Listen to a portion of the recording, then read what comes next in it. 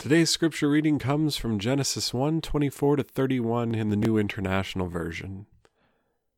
And God said, "Let the land produce living creatures according to their kinds, the livestock, the creatures that move along the ground, and the wild animals, each according to its kind." And it was so. God made the wild animals according to their kinds, and the livestock according to their kinds, and all the creatures that move along the ground according to their kinds, and God saw that it was good. Then God said, "Let us make mankind in our image, in our likeness, so that they may rule over the fish of the seas, and the birds in the sky, over the livestock, and all the wild animals, and over all the creatures that move along the ground." So God created mankind in his own image. In the image of God he created them, male and female he created them. God blessed them and said to them, "Be fruitful and increase in number, fill the earth and subdue it. Rule over the fish in the sea and the birds in the sky, and over every living creature that moves on the ground." Then God said, "I give you every seed-bearing plant on the face of the whole earth, and every tree that has fruit with seed in it, they will be yours for food. And to the beasts of the earth, and all the birds in the sky, and all the creatures that move along the ground, everything that has breath of life in it, I give every green plant for food." And it was so. God saw all that he had made, and it was very good. There was evening, and there was morning, the sixth day. In Hebrews 11 we read, "Now faith is confidence in what we hope for, and assurance about what we do not see. This is what the ancients were commended for. By faith we understand that the universe was formed at God's command, so that what is seen was not made out of what was visible." In the story of creation, we can find truths that will form our faith, truths that should kick our faith into action. So we're going to spend today telling the story of creation to find out just what some of those truths are and how our faith should be lived out differently because of them. We read in the beginning of Genesis, on the first page of your Bibles, that there once was a time when things were chaos, and depending on your translation, they were formless and void. A time when darkness was cast over all that was, a disarray that defied understanding and expectation alike. It was a time immeasurable, without definition, without physical explanation, but even then we read there was a God, our God. Three beings yet one, we would come in time to understand. The Father, the Son, and the Holy Spirit we would come to know, each distinct from one another, but also somehow in a way that to this day boggles the mind. Altogether the same one God as well. And while most of what we know about God wouldn't be learned until eons from this time before time had passed, we do know this one thing beyond doubt, for it is a characteristic of our God that to this day has not changed one tiny bit, nor ever will. In this time before anything, this time in the chaos where all things were and weren't, even then our God loved. The Father for his Son, the Son for his parent, both for the Spirit that to this day lives in believers the world round. In ways both magnificent and mundane, our God loved, and that this is where the story of all things begins. Not with power, not with majesty, but front and center with love is the key to understanding everything that comes next.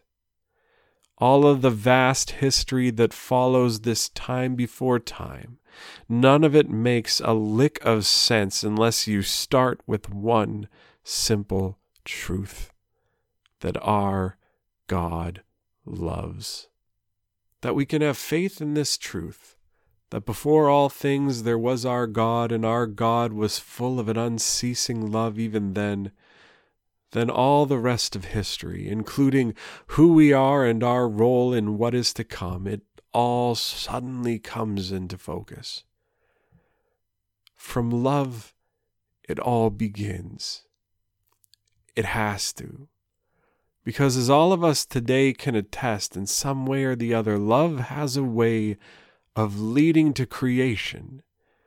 Creation pours from love, like water from a jug. Children born of loving parents, ministries born of the love of the church, businesses born of the love of the entrepreneur, art born from the love of the artist, fields of crops grow from farmers who could not even begin to imagine their lives doing anything else. Minds of children grown and cultivated, invigorated by teachers who are on fire for their vocation.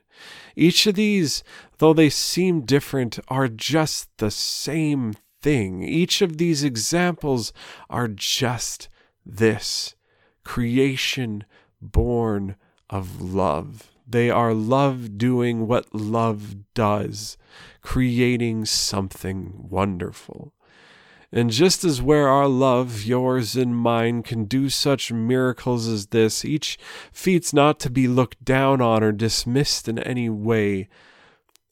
The love of our God, we read, created too. Let there be light. Genesis 1:1.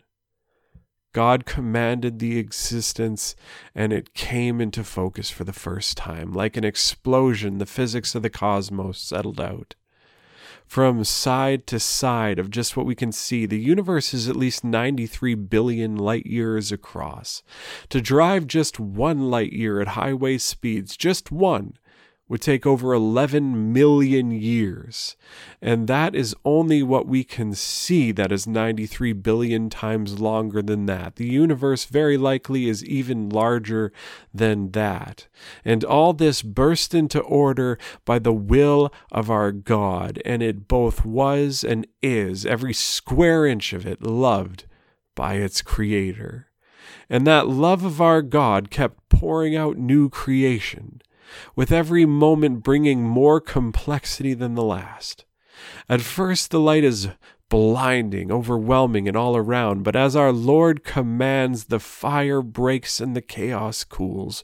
The primordial waters coagulate and separate and become distinct. At a command of our Lord, the chaos continues to tame, and the elements themselves come to be defined, until where once there was only the incomprehensible and God, from his love we were given all of the universe, and then all of the solar system, and then the earth, and still he was not done.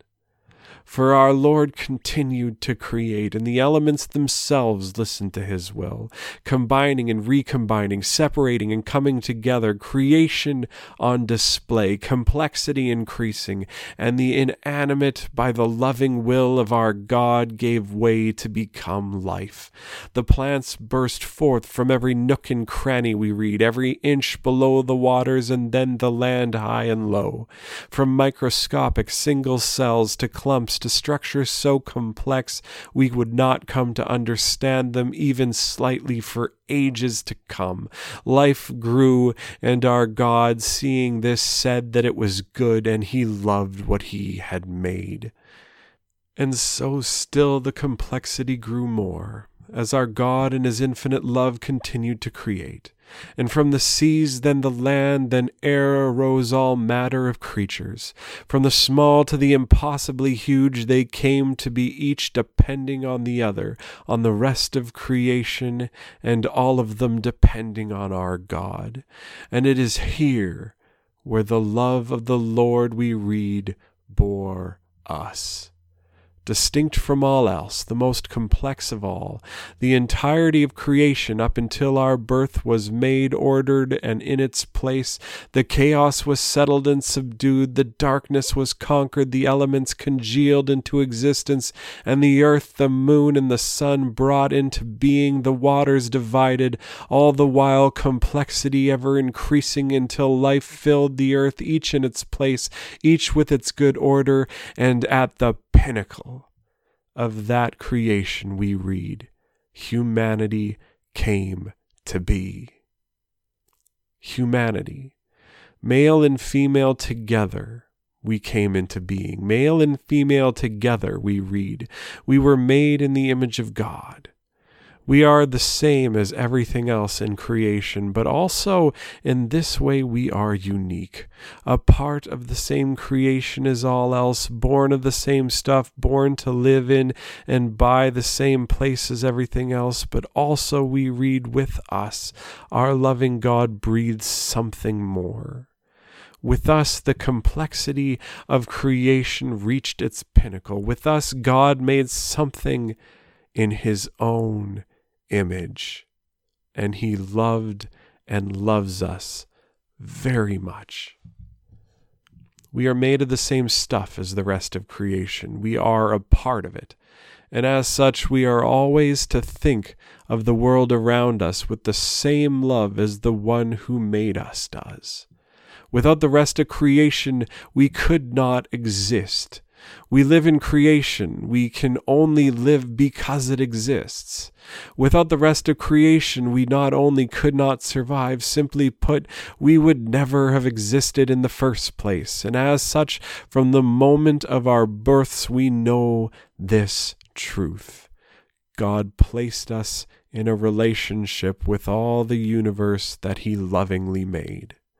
In the same way, male and female, we read that we are created. Not one or the other, not one above the other, but simply both together we read we were created to be. All children are born from this reality. All society is built upon it.